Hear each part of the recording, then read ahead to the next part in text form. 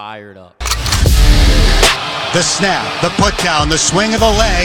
It is on its way. It is good! Cincinnati wins the American Championship. Here comes the quarterback, Burrow, looking for a block, and he got it up in the front by Hopkins into the end zone. Touchdown! What a skip! As there's a drive in a deep left field by Castellanos, it will be a home run. And so that'll make it a 4-0 ball game.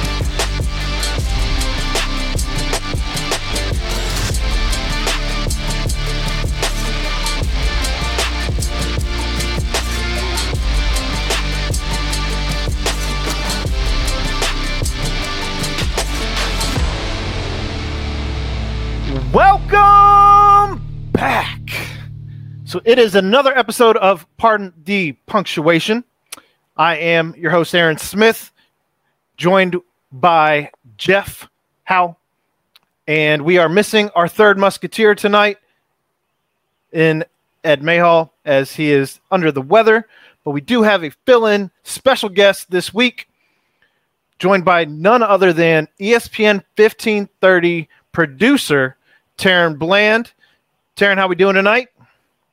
I'm all right. How you doing? I'm no musketeer, but I did graduate from Bowling Green, so I guess I'll be a Falcon today. We are not musketeers either, but Ed's going to hate that I called him a musketeer. I didn't even think about that, Aaron, but that's funny. Totally thought about that. He's going to be so mad. Not even here to defend himself. Poor Ed. He's not, and that's okay. But you do produce for Mo Egger. Yep, Monday through Friday, 3 to 6. Yes, sir. So you get to work with my other boss from time to time when he does his fill-in spots, Chad Brendel. How's it working with that guy? Oh, I love it.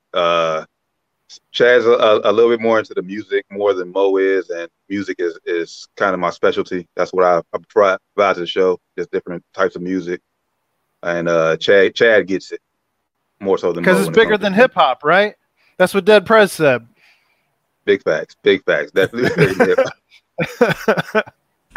But then you also work with Mo. So how is it working with Mo on a daily basis? It's for most part it's enjoyable. You do have its moments where it can be a little stressful, especially during like the downtime of year, just trying to help provide something else to the show. But for the most part, I enjoy it. Mo's a great guy.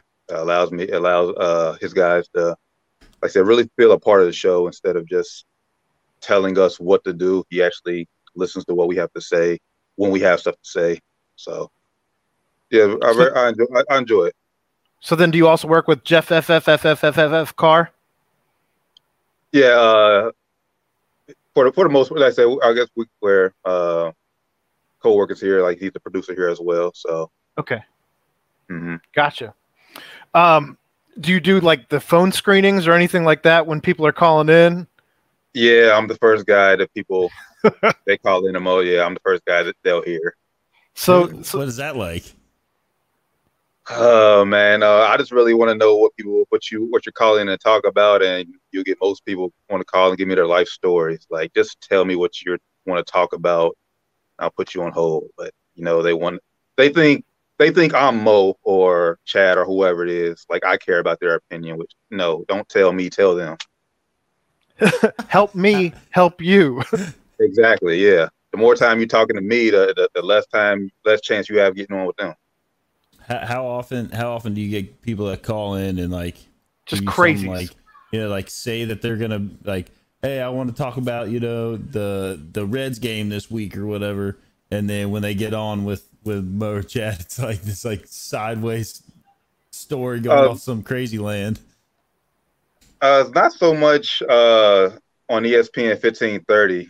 It's more so when I work down the hall on 700 WLWs, where you got a few more of the crazy people.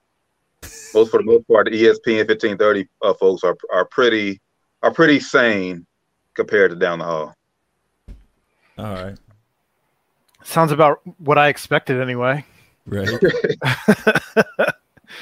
So You can find Taryn if you wanted to check him out on Twitter at Taryn Bland. That's TarrenBland,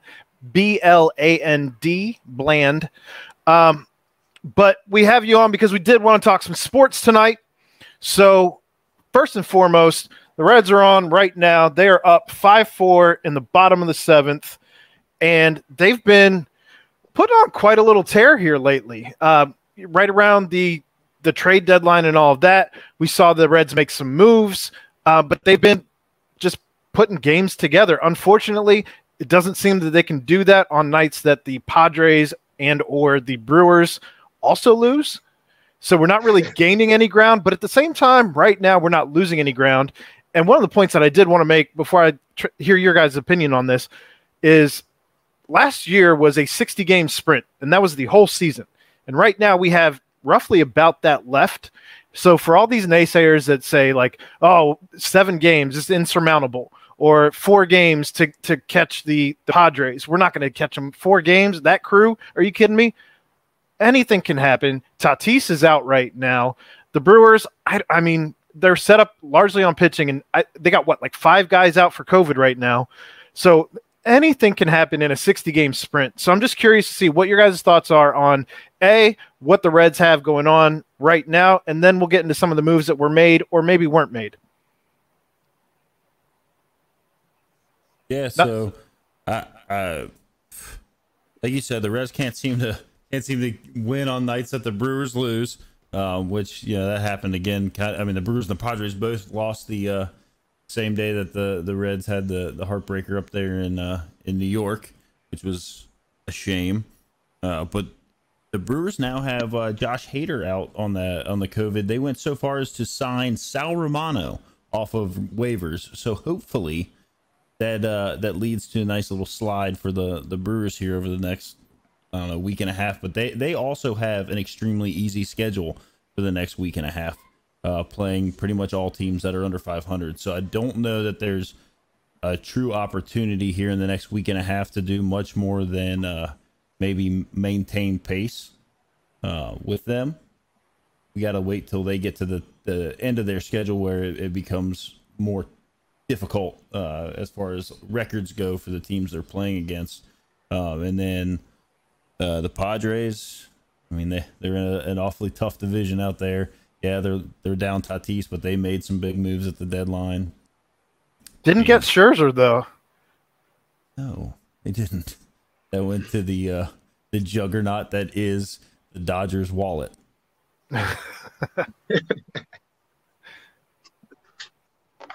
So what do you got on the Reds, Taryn? I mean, like I said, this is their time. This is their time to, I guess, have no choice but to make moves. I mean, if they didn't have to play the Padres at all, because it seemed like the times they were looking like to really gain some ground, it's like, damn, we got to play the Padres, and you back down to reality. And like those series hurt them earlier. Then obviously after the All-Star break, coming back and dropping that series to the Brewers definitely didn't help either, especially gaining all the momentum before the All-Star break. But they just got to, like I said, maintain their course. Like I said, they have a easier path than the Brewers as far as the overall totality of the remaining of the schedule. They just had to, I said, just stay their course, keep getting these wins, and say hopefully once the Brewers head out west for a few series, they drop a few, or drop a few against some other opponents. But this is just one thing about sports. Well, about this Red team, like you hate to put yourself in that position where you have to rely on others to lose. Like I much rather. I mean, we all much rather have you control their own destiny, and they kind of put themselves in kind of a pickle, like say, relying on others to lose. But they just. But I think if they just 90 wins, I think that's probably what it'll take to just get in the playoffs. 90 wins for the Reds. I'm not sure how many games they have to win to get that number, but 90 wins I think is their magic number to get in the playoffs this year. So you're looking at 34 more wins, which makes, I think that means they got to go 34-22 over the remainder, which coincidentally is the same amount of wins and losses that they've had in the last 56 games. So you got to do it again. Yeah, I think it's very doable. Like I said, they have a easy schedule for the most part. They don't have to travel out west no more. I know the Dodgers have to come here. I think in September, but for the most part, pretty a very very enjoyable schedule. Yeah, that's a good word for it. An enjoyable schedule. And I mean, I got to be honest. I think this is the most fun I've had watching the Reds. Last year was a lot of fun. Don't get me wrong, but it was only fun about the last third of that 60-game sprint. And then it wasn't fun after they made. And then it stopped being fun. And then you also had, I mean, when Puig was here, I think while we weren't winning a ton of games, they were fun to watch. But we're doing both the winning and having fun. And I don't know, I love to see Joey Votto just kind of being Joey Votto, like younger Joey Votto.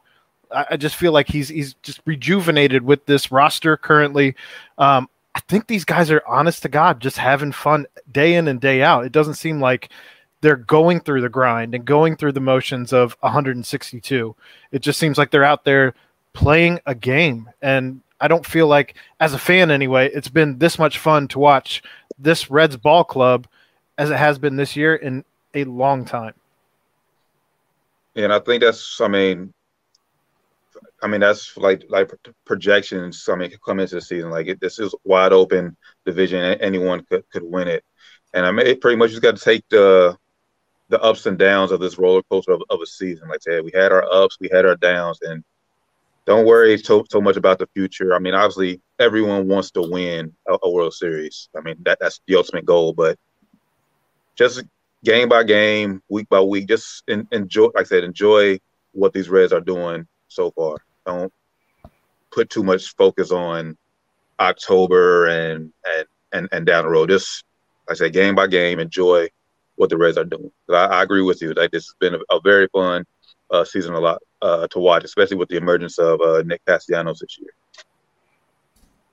Yes, so with Nick, I think a lot of that also spills over to what kind of Aaron was saying with seeing Joey Votto be more Joey Votto, like in all of his interviews. I mean, you see the personality and all that stuff coming through. You see the emotion on the field come out a little bit more. It doesn't seem like obviously that he's just there to like do a job and then go home. They're having a good time, and then you've got your rookies. You've got India, who is, if he's not on the top of everyone's rookie of the year list, then I question their ability to analyze baseball. And then you got Tyler Stevenson, and you got guys like Jesse Winker. Obviously not a rookie, but a younger guy in the clubhouse that's also having fun and having success. And that's not even mentioning Vladimir Gutierrez or Tony Santillan. Well, he's come up and done his job. You're right. I'm surprised I'm surprised he's down in AAA, and I'd be shocked if we do make the playoffs if he isn't actually on the playoff roster.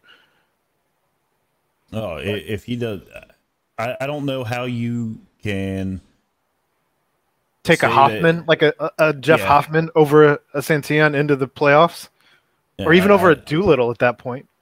Right? Oh man, don't get me started. Oh man. That's not your guy? Oh no. I much rather prefer the doctor that was back in the 90s. The Eddie Murphy, as opposed to the old white guy from like back in the 70s. Yes, Eddie Murphy, Doctor. Yes. That's a great movie.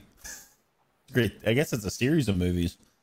But yeah, I mean, like I just don't back to the Tony Santillan thing, like his appearance out of the bullpen.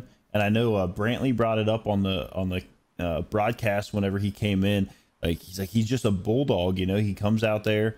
When he comes out of the pen, he doesn't have to like kind of ration his pitches to where he's like, I'm only I've got to try and go 7 innings here. He comes in, he's like, I got to go 1 inning and just mow everybody down. And he's got that, like, I don't know, when he comes out of like. Well, he picked up velo. And like he's got that, but he's just got this like this presence about him. Intensity. you're like, I don't want that guy throwing the ball at me while I'm up here, trying to hit it, and he's rearing back and throwing. I think he was touching high 90s. Yeah, he was 98. But he's just he's like when I think of a bullpen guy. That's the guy I think about in the bullpen. I don't think of like Jeff Hoffman coming out of the bullpen. He's gritty for sure. He's absolutely gritty. And I mean, to your point, you want that tough guy with that mindset who's like, no one can touch me. I got these little T-Rex arms. No one can touch me. I forgot about your. I forgot.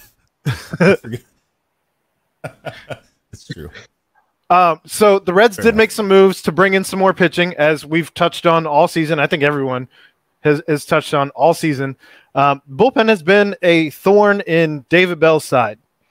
And love David Bell, hate David Bell, whatever you want to say about David Bell, all he can do is put out whatever relievers are in the pen.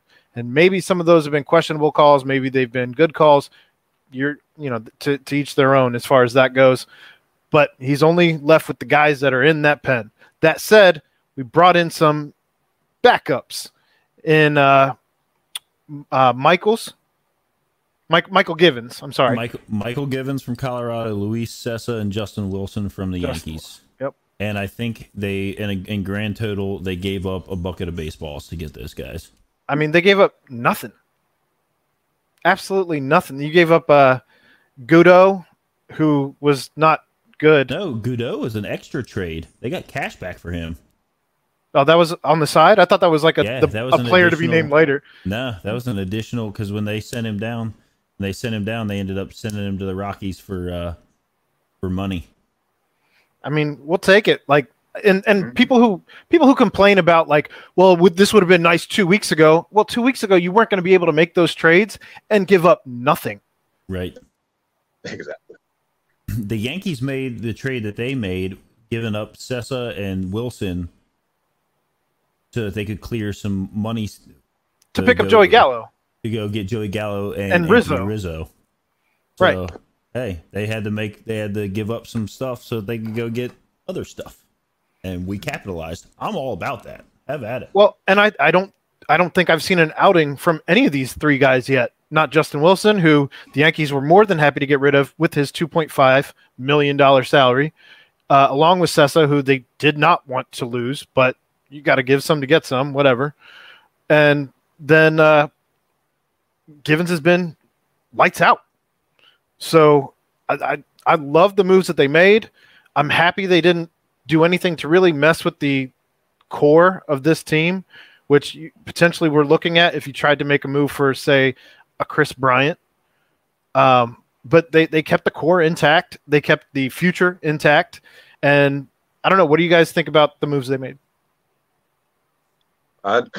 Me personally, I enjoy the moves. I make everything and any moves. These three guys are much better than what the Reds bullpen has been outside of Antone before he got hurt and Lucas Sims before he got hurt. Actually, I don't think they're done. I'm one of those who think that before the year's over, they're going to bring Hunter Green up to help with the bullpen. I know he has aspirations to be a starter for his career, but just for this season, I wouldn't mind seeing him, especially if this team is contending. Yeah, contending. Help this team in the bullpen. So I think Hunter Green will see major league action regardless, but especially if we're contending. Well, I only saw today, and I think Chad put it out there on Twitter, but I didn't know that the September call-ups, you're only expanding the roster now to 28. Yeah, it's not the 35 or whatever they used to have. Yeah, so the numbers got shrunk. I want to say 30. I think maybe it was 30. I think that went into effect or was going to go into effect last year. Obviously, the season basically didn't start until September. So I think that's you can still obviously add an extra player on doubleheader days. But yeah, they shrank down the number of players for the expanded rosters. So that should be real interesting to see what they do with those. I mean, if you're bringing up Sims, you're bringing up Antone, you're bringing up Senzel, you're bringing up me. Moustakas is going to be back soon. Are you bringing Blandino back? Is there room for Blandino right now? I don't think there is. I don't either, truthfully. But then you also got to think about Jose Barrero. Mashing it. He had another home run tonight. I mean, I think last month the Reds had the NL Player of the Month, the Rookie of the Month, and then Barrero was like the AAA Player of the Month. Well, I think he was I thought it was East, like the AAA East player. It's divisions or whatever down there, but yeah. Player of the Month. Yeah. So I mean, I guess a good problem to have. Better than, years past. I know we've all talked about Farmer. He's been on a tear, been playing the best baseball of his career, and he's been doing it while injured. So if he does need a couple days off, being able to slide somebody like Barrero in there, when the minor league season comes to an end, and I still think that those guys can benefit more from getting everyday at bats, obviously, and everyday work down in AAA. But when that comes to an end, and if you can bring him up and use him to spell Kyle Farmer over at shortstop for a couple days. Well, the only thing about Barrero, as opposed to bringing up an Alejo Lopez or something like that, would be the fact that if you bring him up, I don't know if that, even if it's in during the September call-ups, if that changes their options. But he was up last year. I don't know if Clay's still around over in the chat there, but you probably know better than I don't know how that would work. Since he hasn't been up all season, and say you had to make a move to send him back down or something like that, I don't know how that would work. But if it's to win, I don't care. Yeah, agreed. 100% on that. So I don't know. I mean, it's going to be very interesting to go. I'm with Taryn as far as I think 90 is the magic number, and the closer you can get to that 90, especially with looking at the schedule, there's a real opportunity to do something 16-4 over the next 20 games. You definitely have that opportunity with the teams that are in front of you. I'm not going to say they're going to go an Oakland Athletics a couple of years ago where they went 20-0, 18-0 or something outrageous. I'm not expecting that. You're going to have, a day where you just lay an egg, but it should be very interesting to see what they do over the course of the next 60, because to Terrence's point, it is a very favorable schedule. I said that they could potentially go 15-5 over this little period that they're in here. And the Brewers very well could do 15-5 as well. So, I mean, you've really got to, like Terrence said, it sucks to be man, we're looking at hoping these other teams lose while we're winning, which is what you want to happen during the whole year. But at this point of the season, it sucks to think that that's where your destiny is and not controlling your own. Yeah, I completely agree. Now, question for you guys, when these guys come back, a Moustakas, Senzel, and all the other guys we just named come back, could that mess up what this team currently has going on as far as chemistry and what Bill has with his rotations going on? Where do you play Senzel? Center field. And do you play him right away? Well, I think when you bring him up, I think he. If I'm not mistaken, he's been playing purely in center field now down in Louisville. I think he's taken all his reps in center field. So I don't think that they have any plans to put him on the infield up here when he comes back.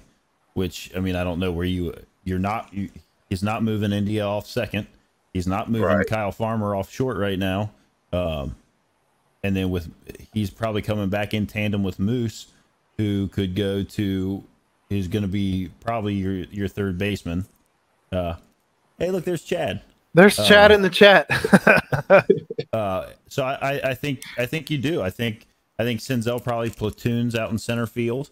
And I think that Moose and Suarez end up sharing time over there, probably shaded more towards Moose, depending on what he's able to give you with his bat. I know he struggled a little bit earlier this year, but how much of that was plantar fasciitis? I mean, that's not something that you just. And that's the other thing I know we've talked about in the past is that plantar fasciitis. I mean, that stuff can creeps on you. It can come right back like that. I mean, he could feel great today and then can't walk for the next 2 weeks. Yes, Chad, we were talking about you. we were bonding over the fact that we've both more or less worked for you. So you want to give Chad a shout, Taryn? Oh, that's my guy. That's my guy, man. Chad, man, always hooks me up. Always brings some of the best food. Has some pretty good wings. I don't know if he's offered you some wings yet, but his wings are pretty amazing. Well, I heard he got. Are those Chad made wings? Yes, homemade wings. Yep.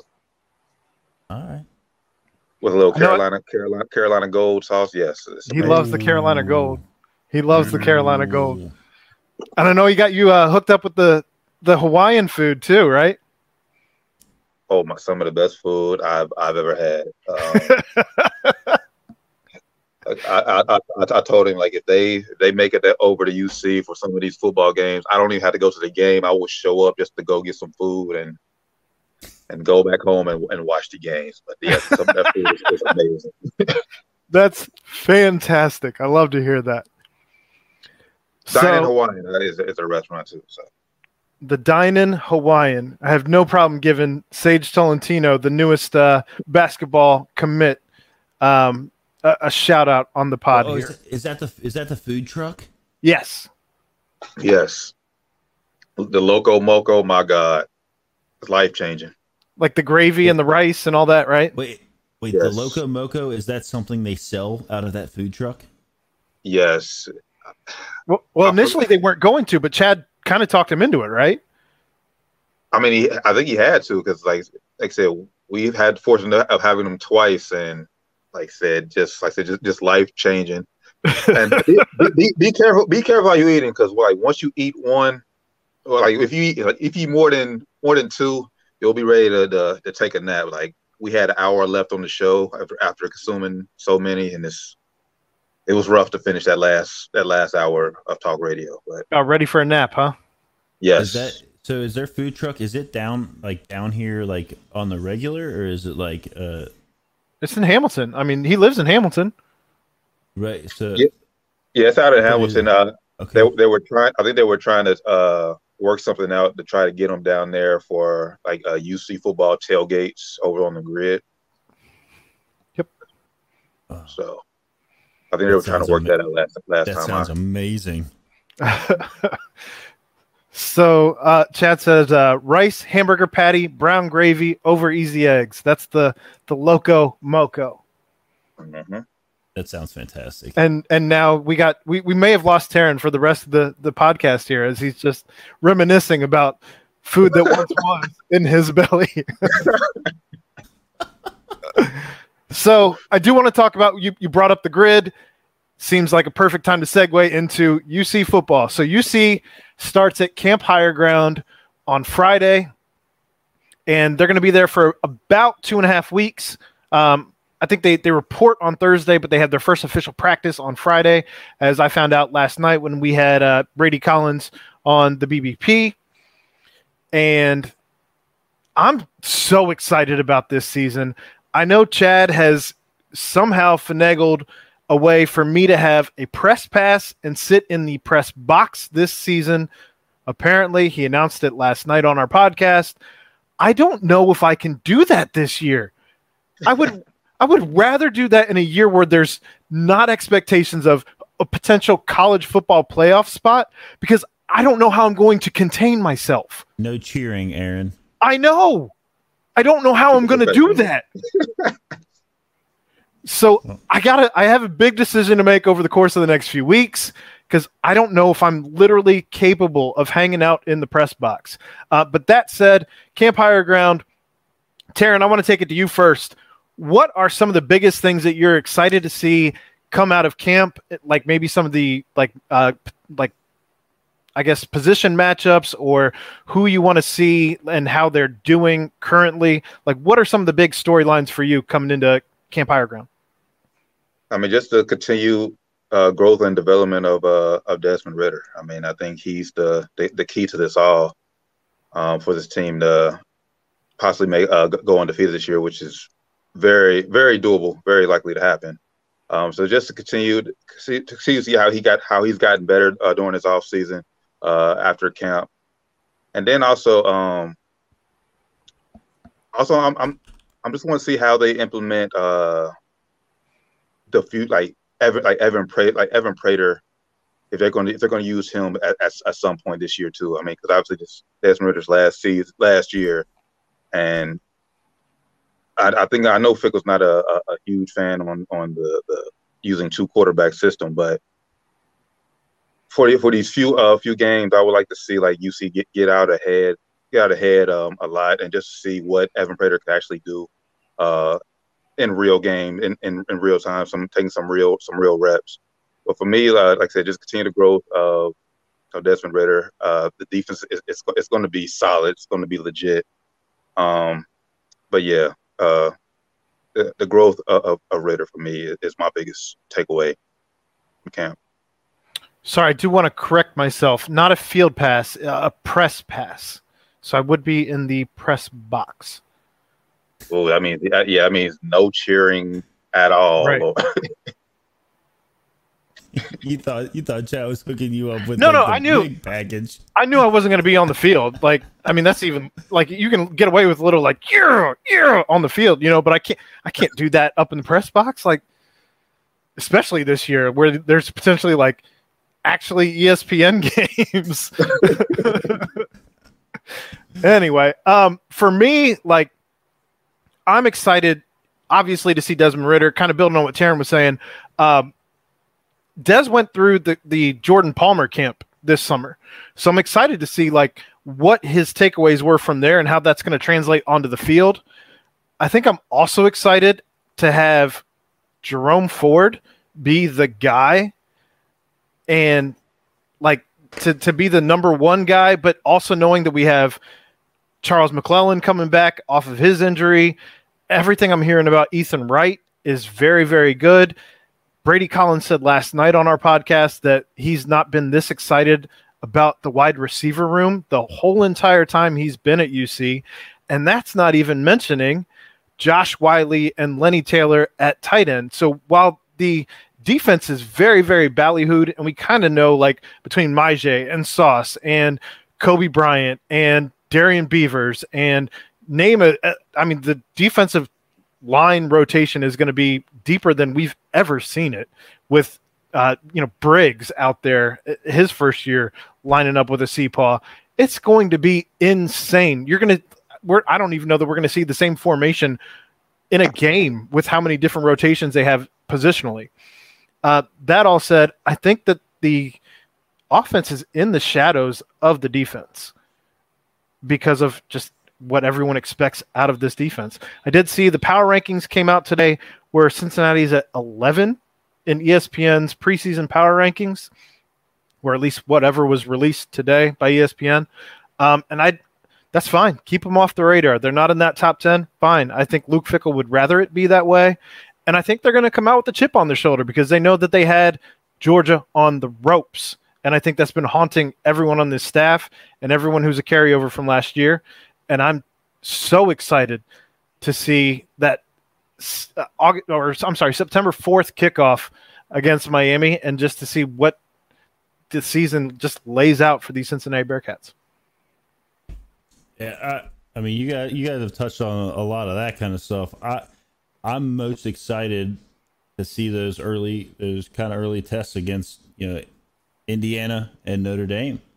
They did have Georgia on the ropes. It came down to a monster clutch field goal, to win the game.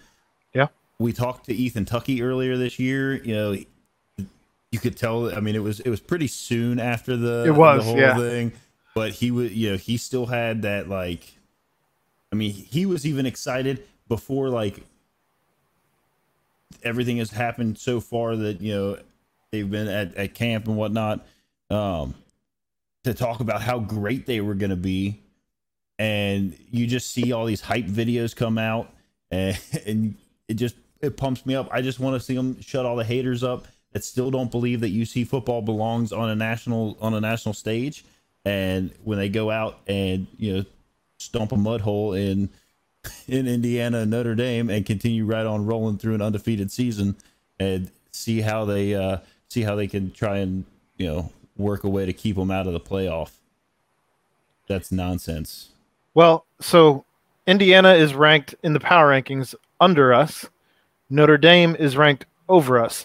But the entire season hinges on those two games. If you want to be in the playoff, if that's your ultimate goal, is to be in the playoff, the entire season hinges on those two games. And I'm by no means saying that you need to overlook the rest of the AAC, because obviously it's conference games, and we all know conference games can always be. I mean, heck, look how UC played like ECU for the last few years or whatever. I mean, it always seemed like it was like a nail biter when it shouldn't have been. Yeah. So you've got those games that you can't. And I don't think Luke Fickell lets them overlook anybody. I don't think that happens. I don't think that's something that happens in this team.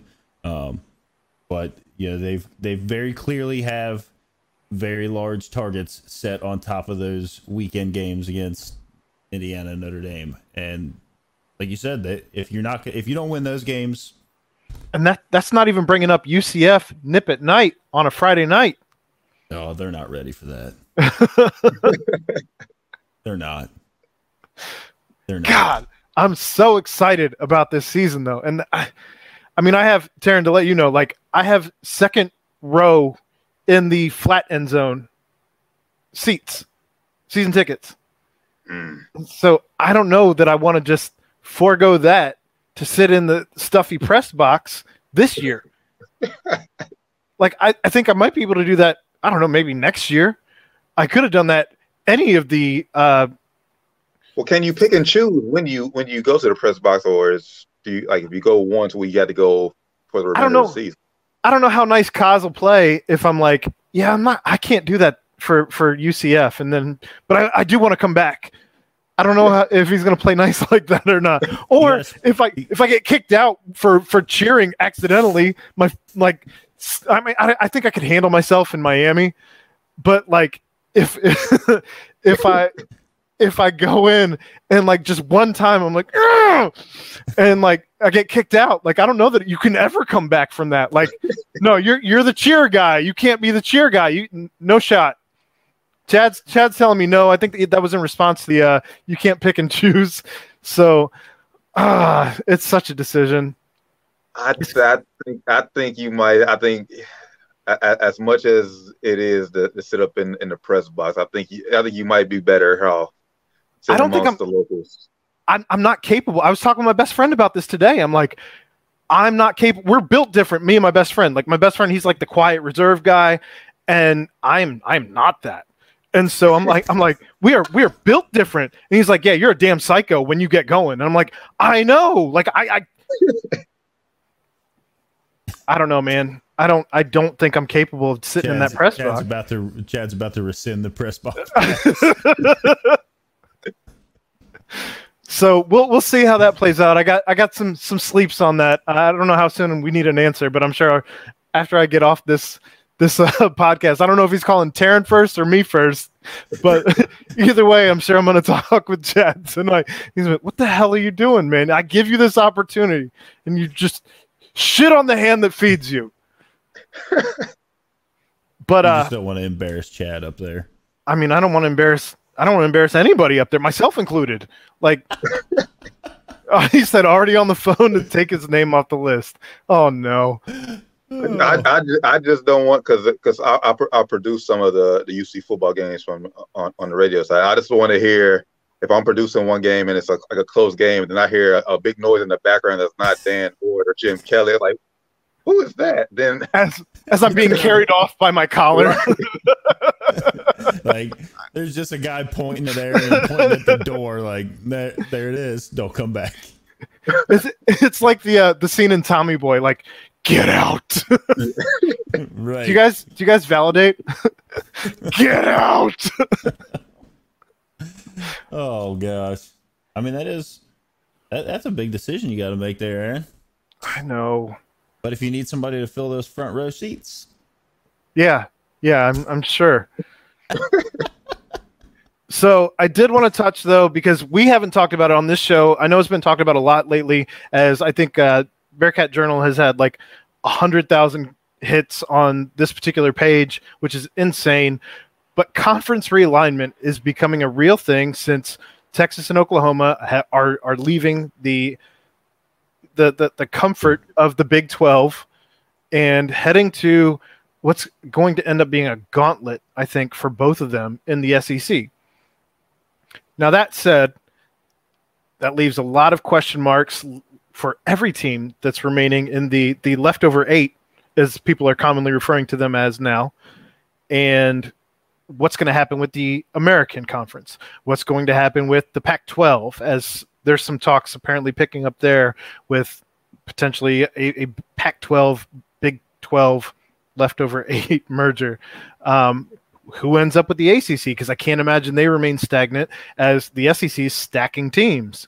I think even Florida State is coming out with like a public announcement that, hey, no, we're not talking to the SEC, which I think everybody knows is code for we are definitely engaged in contractual talks with the SEC. So who the hell knows what's going to happen? There's going to be a huge shakeup. I hope it doesn't end up with the SEC completely leaving the NCAA and doing their own thing as like this super conference that everybody's kind of talking about. That would be gross, I think, for the sport if you end up with like 24 teams in a super conference that don't even touch anybody else and play for the national championship where no one else has a shot, even though that's kind of what's been happening over the course of our entire lives. But that all said, where do you guys think that UC has the best chance of ending up, and what do you think kind of like some different scenarios are that shake out with this? Jeff, I started with Taryn last time. I'll start with you this time. I know we've discussed this before off the podcast. Off the air, sure. I really think that the most ideal place for UC to land is in the ACC if they can swing something there. I know your good friend Coreyville Carl tweeted something out earlier about that. Whoever knows, what'd you say? That's not my guy. Whoever knows if what he's tweeting is real or not, or where he gets his info or whatever. But I think that the ACC is probably the best landing opportunity. UC is not going to end up in the SEC. The Big 12 has a very real chance to not exist for much longer, or not exist at the same at all level, at the same scale that they exist now, or at all. I mean, they could literally, teams could end up in the Pac-12, but maybe a couple teams cherry picking them. Maybe the Big 10 grabs a couple more teams just for more media stretch. So I think UC, if they're going to go to one of them, that the ACC should be the target, and that's where they should hedge their bet. I don't think you can. If it goes to a 12-team playoff and they're looking at like being the rolling their dice to be the team that is always leading the I don't even know if it's the group of 5 anymore, but that tier, if you're looking at always being the team leading that tier to get your spot into the 12-team playoff every year, that's good, but the money's still not going to be there. If you go to the ACC, you're looking at the money. Right now, you're riding a high wave, at least in football production on the field. We can all only hope that basketball is not far behind. I think you'd also hope that Clemson stays and doesn't end up being poached by the SEC. Well, that's what I'm saying. Is I feel like the ACC is probably also the only other one. I mean, you're not going to end up in the Pac-12. No. So, and they're probably at least a fairly stable conference. Like those teams aren't going to be joining this direction across the country. And Ohio State's going to make sure that Cincinnati doesn't end up in the Big Ten. You're not going to go into the Big Ten. So I think going into the ACC is probably your best bet if you're going to be joining one of these bigger conferences. And like I said, you're riding this high wave of production on the field and hype for UC. They also just redid all the facilities. Both Nippert and Fifth Third have had the upgrades since the last time this all went down in 2016. So if you can slide into the ACC, Luke Fickell has already proven he can recruit at a high level in a quote unquote second tier conference. What can he do if he, and just keeping coaches here? Like obviously, like Luke Fickell he's built different for lack of, he is. Yes. Any other coach at this point would have already been like, hey, thanks for, boosting me up the ladder and I'm out and I hope you guys continue to do well. But that's not him, and I think moving on up into the ACC is probably the target. What you got, Taryn? Oh boy has happened to my beloved college football with all this realignment talk. I'm quickly becoming one of those old men until my nieces and nephews. Back in my day, 10 years ago, college football was so much better. We had the Pac-10 and oh my God. And a video game. Yeah, exactly. Yeah. We don't even have a video game anymore. Like, I know they're potentially planning on bringing it out, but I can only imagine the game mod that you're going to have to build into the game now if you're talking about like, well, we're getting rid of an entire conference. Exactly. What? And have one super oh my, yeah. Man, well, as far as UC goes, I think the best bet is to go. If the option becomes available, is go to the ACC. My only thing is just how fast will a school like UC be able to compete in those conferences on both the basketball and football side, because we know right now, as far as we know, Clemson is still in ACC. How fast can they compete for an ACC title up there with Clemson, Florida State, if they ever decide to get their act together? Who else knows what Miami's going to do? And then also on the basketball side, I mean, you got the Blue Bloods, Duke and North Carolina, which would definitely be fun to see those schools come to Cincinnati each year, especially during basketball season. But yeah, that's just my. I think that's the best bet for UC. But like I said, it's just how fast can, once they get to the conference, how fast will they be able to get adjusted and be able to compete and start competing for American Conference championships and bigger and beyond, honestly. Well, and obviously there's some ties to the ACC with John Cunningham. I know he's got some personal ties with, I believe, the commissioner, if I'm not mistaken, having worked under him at some point in his career, or worked with him, either way. But no, to your point, absolutely. I mean, if Clemson, if like say Cincinnati was in the ACC this year with the team that they have currently built, I don't know that they wouldn't be competing for the actual conference championship. I think that's a realistic thing. Mm-hmm. I think that the only teams that you could potentially mention this year anyway, at least as we're looking at it right now on paper, and power rankings and that kind of thing, is North Carolina and Clemson. I think those are the only two right now, if I'm not mistaken, that are in the power rankings. So it's definitely going to be interesting.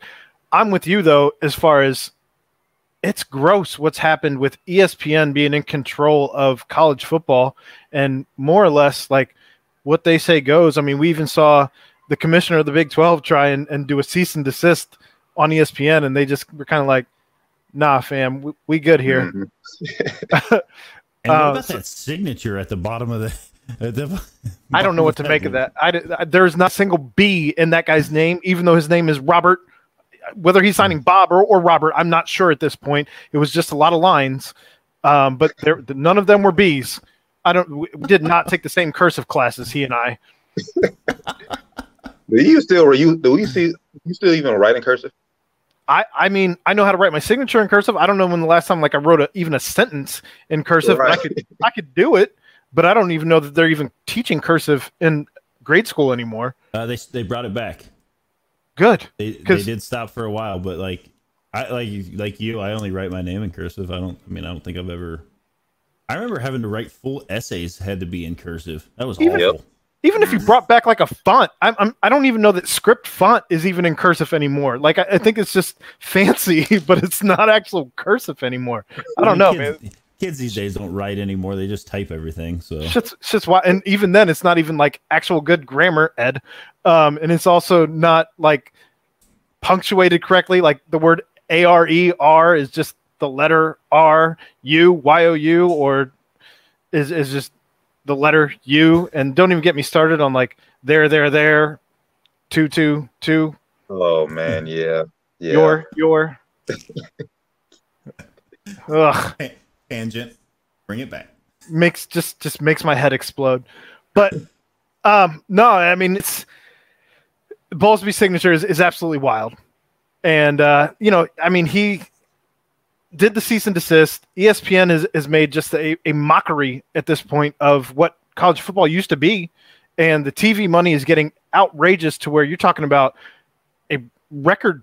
It's going to be a record-breaking contract when the SEC signs their next TV deal. But what does that leave left for your ACC, even the Pac-12? Like, I mean, I don't know how much the Pac-12 even brings to TV. I think they're just on the late night tip for people trying to play the bounce back on money they lost earlier. And so they're watching like the late night Hawaii game, trying to make all the money back from everything that they lost earlier in the day. Like it's wild, absolutely wild. And the fact that gambling now plays an actual role in what these TV deals are going to be, because let's be honest, like the only reason I have cable personally is so I have the Reds game on. Like it's on in the background right now, but I know our co-host Ed doesn't get the Reds game, so he's trying to bootleg Reds. I hope the internet people aren't listening because he doesn't do that, but he's actually doing that. I mean, because Hulu doesn't have the rights, or YouTube, or whoever it is that doesn't have the rights to Bally TV. So like the only reason people are still getting any type of live TV at this point, truthfully, I think like at least the large majority anyway, is just for the live sports. So I don't know what kind of role that's going to play in these TV contracts. I don't know what ESPN is going to do behind the scenes, because let's be all the way real. They're just a thief in the night with all this shit, man. It's gross how a sport that used to be innocent has kind of morphed into this animal at this point. But I don't know. That's my little soapbox. Yeah, I almost cried the other day when I found out, I guess, the CBS won't be having SEC games no more in a few years. I was like, no, like that's one of the things that I look forward to every Saturday, watching the SEC on CBS. But oh man, yeah, I'm becoming an old man real quickly. Get off my lawn, guy. Yes. I think it'll be even more interesting to see where Notre Dame ends up with all of this, because at some point they're going to have to like just have roots in a conference, right? But their TV deal is like stupid lucrative. But which is the whole reason they haven't moved football. I mean, the rest of their sports are ACC. Depending on how the playoff is structured, how the conferences are structured, when all the dust settles after all this stuff, though, they might have to be in a conference in order to be even a contender for the actual playoff. Yeah, this is true. If conferences are big enough that they and don't have enough out of conference games available to schedule, they're not going to, like you said, they're not going to be able to build a resume strong enough to be considered. It'll be real interesting to see when all the dust settles, and who knows how soon that will be, because they're talking about Texas, Oklahoma, not until 2025, but no one actually believes that. So I don't know when the dust will settle, but I'm curious to see what the next domino is to fall. I am excited that I feel like UC is, in a much better place right now to make, to make a pitch and an offer somewhere without having to try and scramble the jets. I would absolutely agree to that. 100% agree. So, as we're still talking about college football, I don't want to talk anymore about realignment because that's plenty. But Cincinnati dropped their Let It Fly video this week. So, I don't know if either of you had a chance to watch the Let It Fly first video in the what's essentially the UC Hard Knocks. Did you have a chance to catch it? I did get a chance to watch it. And I just have one question. Why wasn't I the DJ at Squat Fest? You got to take that. You got to take that up with Coach Brady Collins. You got to take that up with him, man. But I was at Squat Fest, and that was outrageous. I mean, it was like 7 a.m. You got Brady Collins out here just like amping everybody up. They're doing a jump. Everybody's in a circle. We're getting crazy. Get the fucking rope, and like just it's 7 a.m, dog. Like on a Friday, and of course, like the kids are excited because they're like, it's 7 a.m. As soon as we get done with this lift, we're out of here for a long extended weekend. But that was out of control crazy. It was the first one I've been to. You know, shout out to Brady and Chad for allowing me to be part of all that. But it was insane. Chad did mention the DJ is Brady's brother-in-law, so I don't know if you're gonna get Poole with with Brady Collins as far as trying to be the DJ when unless you're trying to do like dueling DJs or something. I don't know how that works. DJ battle. Yep, DJ battle for it. I mean, I don't know you could get any more hype than that, especially at 7 a.m. Just Make everybody. it happen, Chad. But it'd be old school versus new school, maybe. Ooh, that could be a good hype video. But so what were your other thoughts though when you saw the Let It Fly video, Darren? No, like I said, Squat Fest was the biggest takeaway. I mean, like even though I wasn't there, I mean, and what they shown in the video was just a glimpse of what it actually was. You couldn't help but watching that, but just feeling that energy and getting hype yourself. Like my favorite part at Squat Fest. Amazing. My favorite part of Squat Fest was like the bags where they had like the body bags, where they had the punching bags, all that stuff, and they had all like Brady had all of the opponents on the schedule this year on all the punching bags, and they just destroyed it. They destroyed all of it. Like I don't know that there was anything left taped on at that point when everything was all said and done. Like they were just like flying elbows and like I'll hold it up, you spear it. Like they just went insane when the different groups got to that particular event, if you will, and it was absolutely wild. Yeah, I can't wait for episode 2. I mean, 12 minutes long is not bad. Wish a little bit longer, but I know they can. I guess you're only allowed to show certain things, but definitely excited for episode 2 to dropping this Friday. And then it was just seeing it was just funny, like watching the guys like be in front of the green screen and just saying, like getting the crowd hype that's going to be played during the games and everything. That was fun. That was funny to watch. I agree.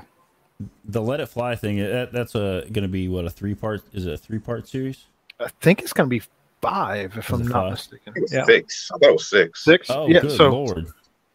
I mean, you'll have over an hour of coverage. So I haven't watched it because I am of the ilk that I like to sit down and watch like a whole season's worth of things. You like to binge once. You are a binge watcher. Yep. So I haven't watched it yet. Chad said 6. So Chad says it's going to be 6. So I have to wait till all 6 come out before I can watch them, because otherwise I'm going to be mad when it's over and there's not another one to watch. You're still going to be mad at the end when you're like, I just watched an hour's worth of UC stuff. But then the season, they're all coming out before the season starts, right? That's true. So then right when it's over, bang, bang, right into Miami. season, and I can cheer and you can't. Yeah, I was about to say the last one is set to air September 3rd. So yeah, you could binge watch them all September 3rd, right before the game on Saturday. Yeah. Get hyped. Then the game, I'll be cheering. Aaron will be cheering. Aaron be in the press box. It's TBD. it's TBD. All right. Sounds like Chad already made the phone call anyway, so who knows? Aaron's back to the front row. Second row, but that's fine. Oh, all right. Second row. My takeaways, though, watching the videos were just I think we're finally going to see some of these personalities. I'm really excited for the masses to actually get to take in Higher Ground at Higher Ground, as opposed to like just little snippets here and there that you see on Twitter. You'll actually get to see like a good amount of footage from Higher Ground. So I think the casual fans are going to actually get to see maybe something that they haven't really seen before. Why are you throwing your hands up? Like, it's not a spoiler. They're going to be there for 2.5 weeks. You didn't think they were going to film there? Turn around and look at your TV, Aaron. Oh yeah. Oh. Yeah. Oh. Man. That's all right. There's still another half inning. 3-run bomb. Gross. Cam is not going to be happy that Mariano Hembry has fallen off. I did see, I mean, they got out of a bases loaded jam earlier, but man. So yeah, I mean, I'm excited to see what they can do with Higher Ground and kind of how they present Higher Ground to the masses. Because like I said, I don't think people have gotten to see too much of that. And then just the personalities. I mean, we got to see, I don't know how many people have gotten to see like Josh Wiley's actual personality, and you kind of got to see some of that in the bond that clearly him and Desmond Ritter share. As Desmond Ritter was like hiking him a ball in one of the shoots that they did. But no, it's I don't know. I don't know that any other program is doing this, and maybe a couple are, who knows, but we've not been exposed to this deep into just what the program is. So it's going to be a very cool experience for, even just the casuals. UC's content team is amazing. It's grown so much over the course of the last like 2-3 years, really. And if I recall, like Fickle had a big hand in like kind of shaping that program, kind of based off of like, I guess, some stuff that was going on up at OSU before you left, right? I do believe so, but I mean, also when you're winning, it doesn't hurt to add money to the program either. So they've expanded how big the team is that's even doing content for both football and basketball. I mean, we've already seen, I think, more content in the last 3 months of basketball than we saw maybe the entire time John Brandon was here. And I think some of that has to do with just the fact that they are growing those media teams and kind of allowing us to see a little bit more behind the curtain than we had been with even the football team, which was fairly transparent before in most people's estimation. But it's very cool to see. Absolutely.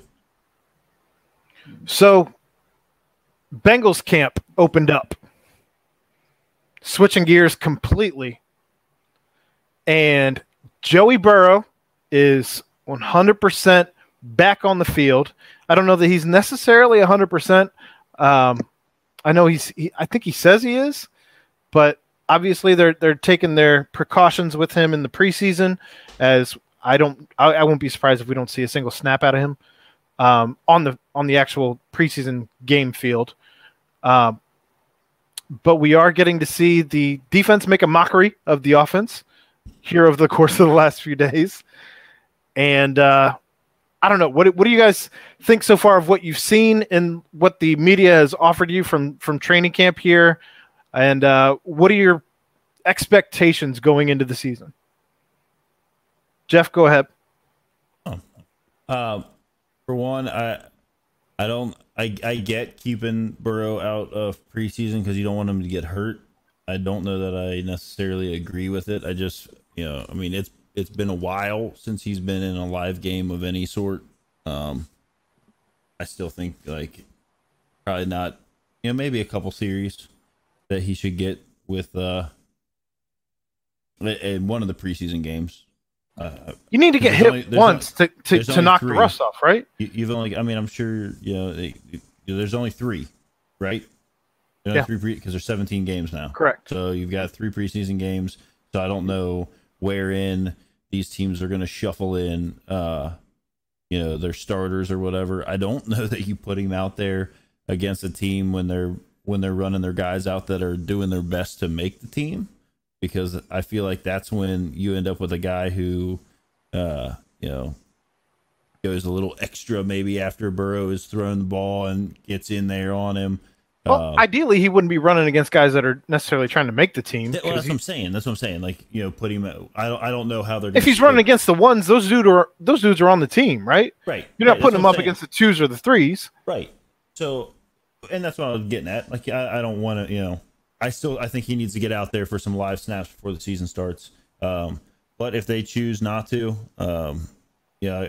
he didn't have any last year, and he was doing fine. Great point.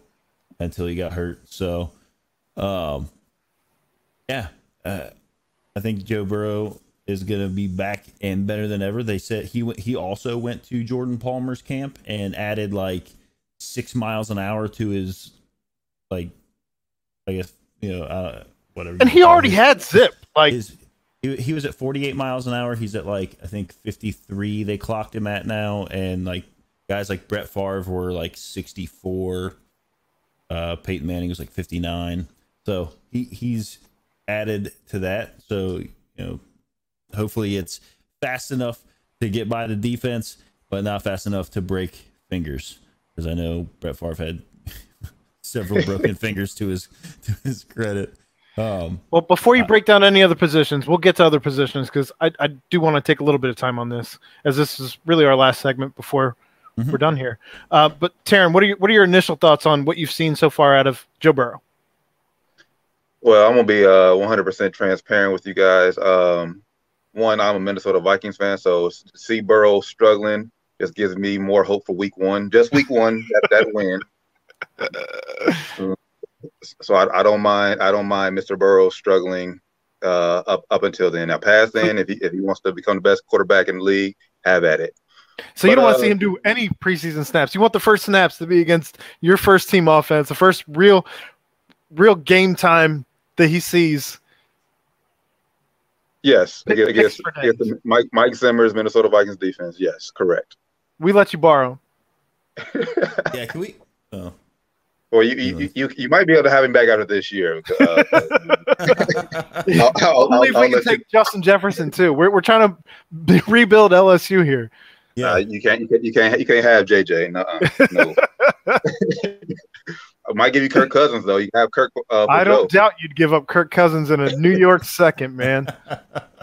But as far as Burrow, I think you do have to run him out there. Even like I said, even if it's just for like one series, he needs to be out there, get hit, like I said, and shake off the rust. Just hearing Tony Pike report from here, being working here at ESPN 1530, talking about it. He basically said like it took him to get over the mental lapse of coming off injury. It took him taking that one hit and was like, okay, I took this hit, I'm fine. Okay, now let's get going. So obviously you don't want that to happen in week 1. So yeah, final week, like week 3, if you just want to run him out there for a series and then pull him, that's totally fine. Totally fine with me. Yeah, because we're gonna talk about the rest of the team, man. So just for Joe Burrow, yeah, week 3, I'll just run him out there last final game of the preseason, week 3, and put him out there for a series. So I'm with you guys. I mean, I don't want to see Joe Burrow get hurt any more than anybody else does. I mean, I think that it was a ballsy move to sit on the throne during like their media pictures, just with the scar. That was the first I think anybody had really seen the scar as he's sitting on that throne that they built for the introduction of the new stripes, and was absolutely crazy to see that wicked knee scar. So I'm super excited to see him this year. Obviously, kind of some of the toys they got to play with. It should be a fun season at the very least, and it's very interesting to see even some of the things that the upper management is doing to kind of embrace the culture of what's become a very strange and welcoming Twitter Bengals universe. We've had, Bengals super fans on the show in, Captain Bengal and the Bengalorian and Houday Baby. We've had them on the show. And just to see the way that this community has grown Bengals Twitter over the course of one offseason has been absolutely insane. And then to see Mike Brown talk about, he said, I fucked up. Like I wasn't listening to the fans. My granddaughter's the only one who actually has the backbone to talk back to me. And I'm embracing what she's saying. I'm doing the Ring of Honor. And it's very strange. I don't know how to feel about any of this because I feel like it's always been the world against Mike Brown and Mike Brown against the world. So this has taken a completely new turn, but I'm excited about just everything they're doing right now. Joe Burrow being back is just kind of icing on the cake at this point. For him to bounce back as quickly as he did, he exceeded all expectations. And, again, just the front office is also exceeding all expectations this offseason. So it's been a very strange offseason. And then it's also weird to see all the national media people they hate talking us about the Bengals.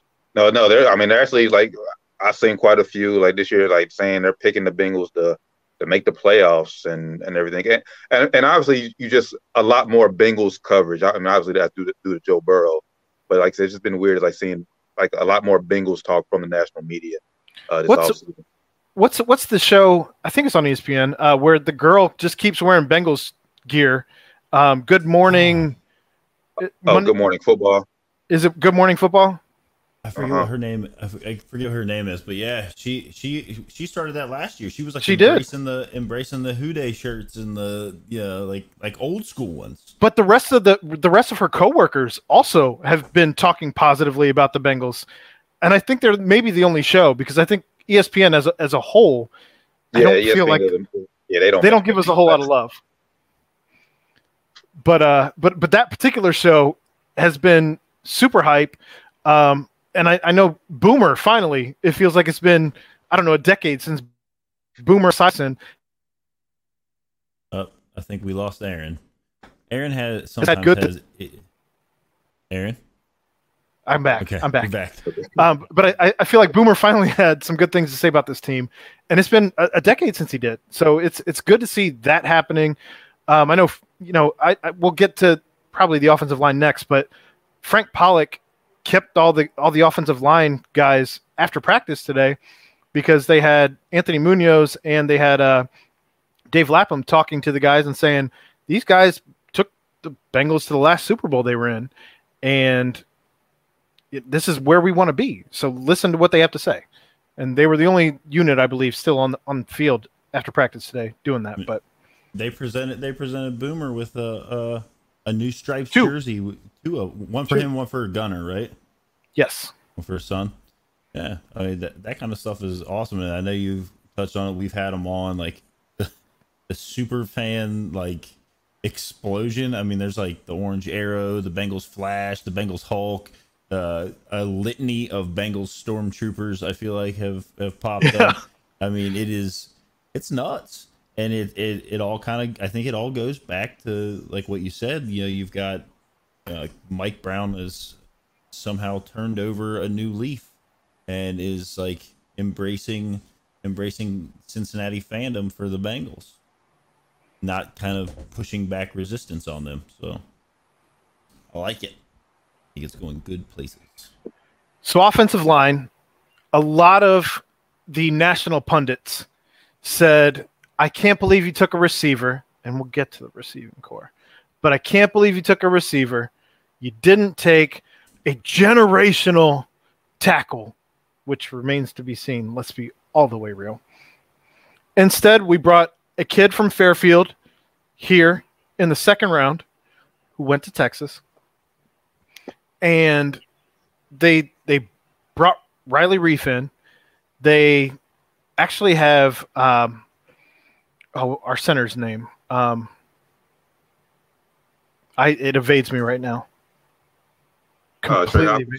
Thank you.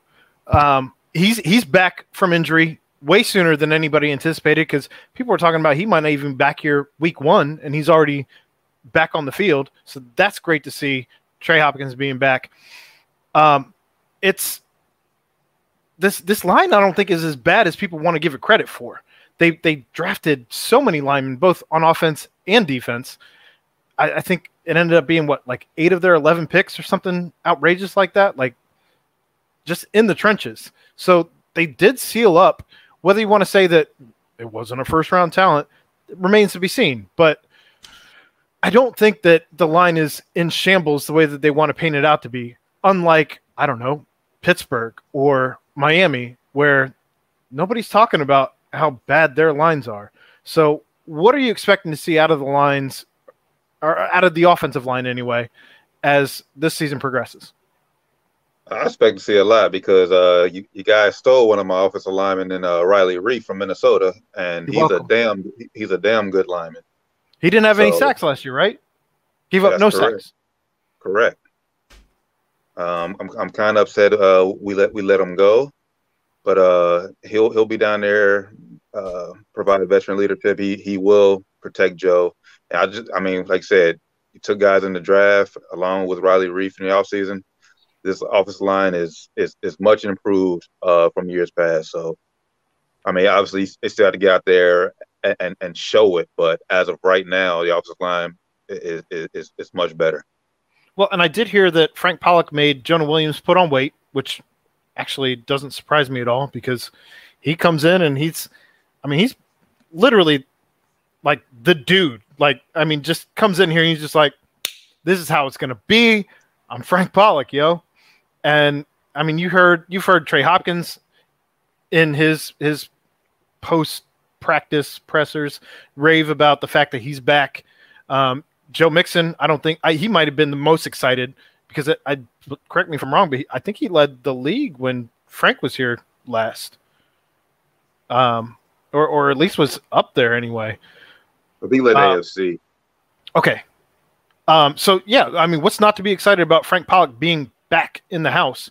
I think that's maybe the biggest improvement that this line could have possibly had, and getting, the guy who used to be here and the shenanigans that came with him, getting him out of here is nothing but a breath of fresh air for everybody. And it gives Zach Taylor somebody to hold him accountable as opposed to just being one of his guys. So we had Frank here before. It's a good thing. But, Jeff, what are your thoughts? Look, all I'm looking for out of this offensive line this year is to keep Joe Burrow safe, right? I mean, that's their only job. And we saw too many times last year where it seemed like they were unable. I don't know if they were in bad shape. I don't know if they were taking plays off. Like, I don't know what was going on, but there were several highlights where Joe Burrow was taking a shellacking, and it looked like some guys weren't doing their job. Well, that game where he got injured against.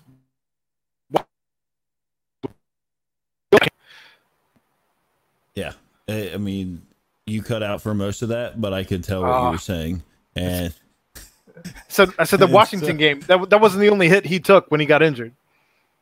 No, I mean, and it wasn't the only time he was taking hits. Right. So, I think, you got a guy like Frank Pollock's coming back. They're excited about him. I think he's going to get things, put back in order. You picked up Riley Reif, who Aaron is sad about. But I'm happy that we've got him here. And I'm just looking for them to perform at a professional level. And well, with Andy Dalton being gone, we had a roster spot open for Gingers. So we took the best one. Fair enough. Hey, did you see Andy Dalton? Did you see Andy Dalton rocking the Mountain Man monster beard? My God. Yeah. He should have had a beard his whole career. I think he's a whole new man. Oh man. Hey, how do you feel about Andy Dalton and the Bears against your Vikings? Oh, I'm feeling very good. As long as Andy Dalton's the quarterback. Well, no, I can't say that. I can't say that because Andy Dalton did lead the Cowboys last year. in Minnesota and beat us. So I can't say that. I just feel honestly, but really, I feel their defense. Like that defense is still 100% legit. It's crazy.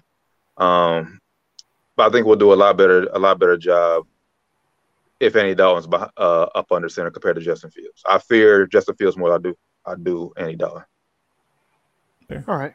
I don't know that we're going to give you another opportunity to talk about your Vikings again, unless you're talking about trading Justin Jefferson here. But yeah, I mean, we'll welcome him with open arms. Open arms, man. Like, well, as long as you're returning Joe Burrow, that ain't it. That ain't it, bro. All right. Bad trade. Nah. I don't think we have the salary cap space for it. To be quite honest, that is a horrible contract. So I want to talk about the weapons that because getting kind of late here, but we do have wide receivers. We've added a very large piece in Ja'Marr Chase. Tight end, they added a Thaddeus Moss. You bring back a CJ Uzama. Joe Mixon now behind a line that might actually be competent because that's how Frank Pollock works.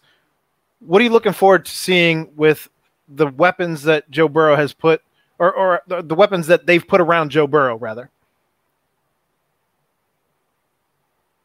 Man, it's just gonna be, like I said, I'm just reliving, especially with Ja'Marr Chase. Just y'all just go back and go back and look at it. 2019 LSU season, amazing, thing of beauty.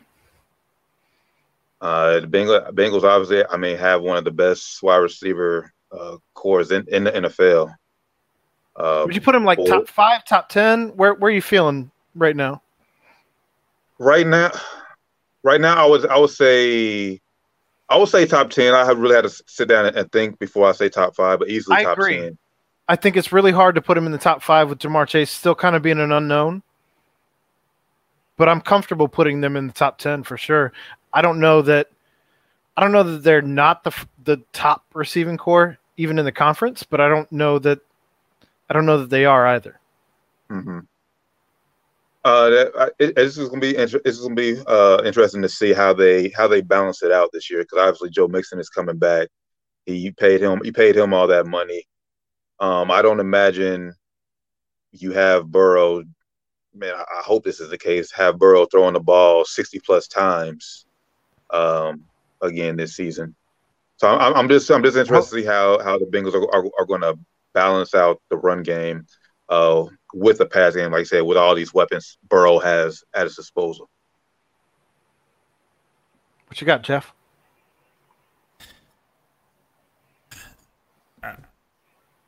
I think it's going to be interesting. You've got a guy like Joe Mixon who can, he can carry the team. But you can give him some breaks. I mean, they can't stack the box on him, right? I mean, right. They're not going to be able to. He said it himself. He's like, go ahead, do it, because then Burrow's got a group of receivers that he could just play catch with all day. So let's do that. And if I guess the Reds just lost, is that what you're? Yep. Great. I guess I'll just turn off my stream. Thanks. You're welcome. But it's one of those things, like, they're not going to be able to stack the box against Mixon, which is then going to open up the field for him. And if he's running all over you and you decide that you're going to try and do it that way, you've got a group of receivers that are just as dangerous. When your fourth best receiver is Auden Tate, that's not terrible. No. I mean, it's between Higgins and Chase and Boyd and then Auden Tate. Like, just pick one, because those guys have all shown that they can perform at a high level. So is CJ. I know he's coming off a terrible injury, but he's done the same. Like, yeah, and that's not even touching the tight ends. So, like, correct. As long as it goes back to as long as that offensive line can provide the proper coverage to make sure that Joe's not running for his life back there, I think they're gonna be fine. So to transition from gaudy numbers. To transition from that particular comment that you're worried about the offensive line, the fact that you bring in a Jamar Chase when we didn't have an over-the-top receiver last year because AJ Green was a shell of himself last year. I mean, you just alleviated yourself of potentially, I mean, who knows how many coverage sacks that opens up. Not to mention the fact that T. Higgins is now your 2. Okay, cool. And Tyler Boyd's now my slot. Let's go. Let's go. Like, how many coverage sacks did you just figure out because you got a guy that can get open at any given moment who also, by the way, has crazy chemistry with this quarterback. So it's going to be a wild ride of a season. But let's talk about the defense, and we'll talk about the defense as a whole just to wrap this all up without talking about special teams, because I think the dude who's kicking 60-yarders in practice has the job. Done and done. Seal the deal. This isn't going to talking about the Florida Gator with the cannon leg. Or is it Evan or Evan McPherson? Okay. Just seal the deal on that, and I'm not sure what they're going to do with punter if Kevin Huber makes another year here, or if they go with the young kid in the Ohio State kid. We'll see. I'm not terribly concerned about punter, to be quite honest. They're both good punters. I think you can say that. Well, hopefully you don't have to see the punter this much this season. I'm with you. 100% with you on that. So let's talk about the defense. We've seen the defense making plays already in the short camp thus far. And I don't think that's necessarily a bad thing. I am not surprised either, because generally speaking, it takes the offense a little bit to get clicking, not to mention the fact that, your quarterback was injured last year. You have a new number 1 receiver. Everybody's kind of T. Higgins is figuring out what it is to be a solid 2. AJ Green, who knows who the 1 and 2 were at that point. But I think the roles are pretty well defined right now. And so the offense is figuring it out. Defense is capitalizing.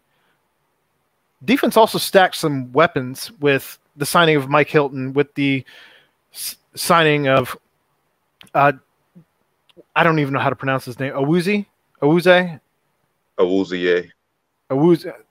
was way off. He was what, the Cowboys? He came from the Cowboys? Yes, he did come from the Cowboys, and he said he wanted to be part of this. Like, he was on record saying that he wanted to be a part of this team, particularly, which is crazy coming from Dallas. So they made some moves. They brought some guys in. They swap out a Carl Lawson for is it Hickerson? Hendrickson. Hendrickson. There we go. It's getting late. I've had some beers. From the Saints, who had a great year in sacks last year. It's a different look defense when you don't even have your number 1 linebacker from last year at this point. And that's not to say that you don't necessarily bring him back.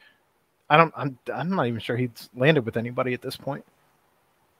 Josh. I was about to say, not Evans.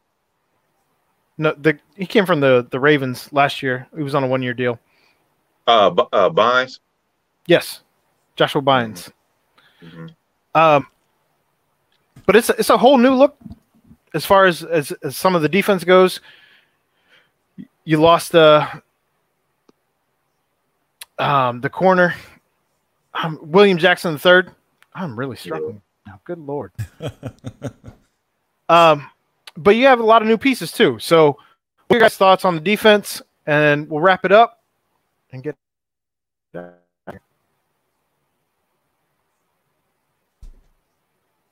me, the defense has been looking good so far in camp so far, which is a good thing to see. I mean, and hell, besides the last game last year against final game against Baltimore last year, for those past few weeks, like the defense has really stepped up, and like I guess they carried some of that momentum over into training camp this year.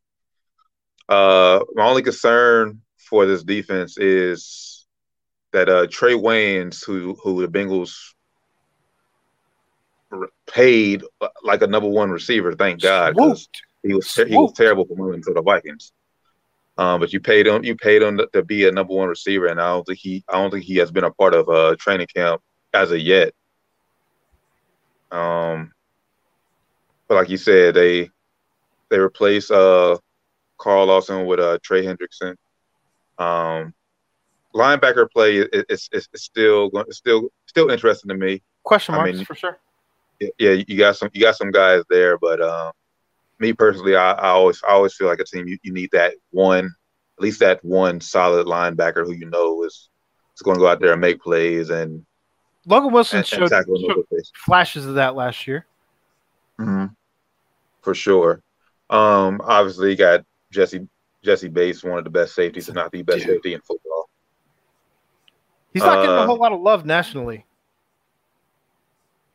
He plays for the Bengals, Aaron. I mean, but PFF graded him last year as the best safety in all of football. Yeah, but he still plays for the Bengals, so people overlook it. I think they're ranking him right now at like 4. Yeah. But I can't. Go ahead. That's my safety. I can't name. I think I can name 3 safeties better than him. No. But once again, the return of DJ Reader is going to be a big help to that defensive line as well. I expect the Bengals to come out and perform a lot better. Like I said, my biggest question is just that one side of Trey Waynes. I have to see him do it before I'm a believer in him. But that'll be my biggest question mark for that Bengals defense. What you got, Jeff? I mean, that's pretty well my thoughts, but you go when you look at the last couple of days from, obviously they just started kind of running some 7-on-7s and some stuff like that down there, and you get these little clips that come out, and these defensive guys are going in there hard. They're breaking up passes, they're stripping the ball. I think they'll be a pretty tough squad. It looks like I think today Chidobe Awuzie stayed after practice and was continuing to work. And apparently he broke up this is from Dan Horde's Twitter. I guess he had a couple deflections and broke up a pass Tyler to Boyd Jamar pass. Chase. Yeah, down to a pass to Jamar Chase. Okay. Is what Dan Horde's. I'm sure there's probably one of those in there too, because it said several deflections. I think it was a Mike Hilton on and Mike Tyler Hilton, Boyd. like think about that, like bringing a guy in like that from Steelers, Pittsburgh. Pittsburgh, yeah. You bring him in, and he kind of said the same things that these other guys have been saying that have been coming here and signing with the Bengals. Like, I want to be a part of this. Like, it's that Joe Burrow effect. Yes, it is.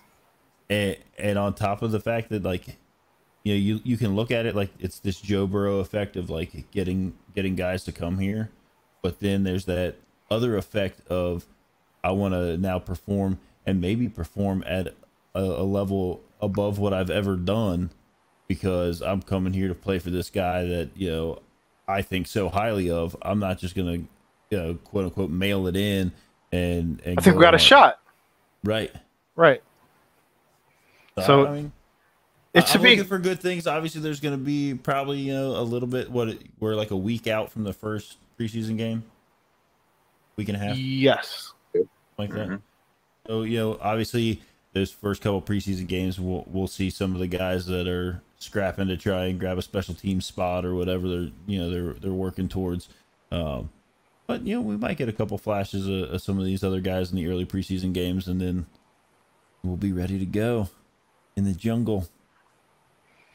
I can't wait to get this season started. I mean, I live 2 blocks north of the stadium, so it's going to be rocking down here, and I'm excited to see people back in tailgates, especially without what you got to go down there and sneak into tailgates. I don't have to sneak in. week one for me. I'm gonna be down there in my JJ jersey, gritty and all throughout the tailgate. So if you see a guy gritty in a Justin Jefferson jersey, that's me. I'm trying to find Bengal Jim's tailgate because he is sponsored by I think Mad Tree, and it's all you can drink free beer. It's just there for the taking.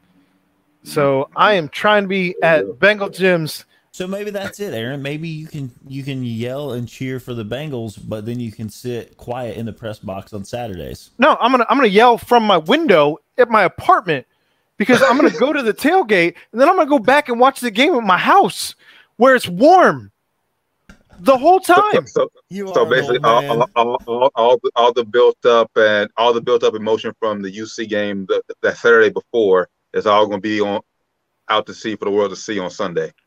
I mean, I don't know. I don't know what to do about any of it. So, final idea here is just while we have Taryn here, just throw out a number. Final record that you expect the Bengals, just because we have you here. Keep in mind 17 games. Right, that's what I'm trying. It throws you off a little bit. You can't go 10-6 or 8-8 or.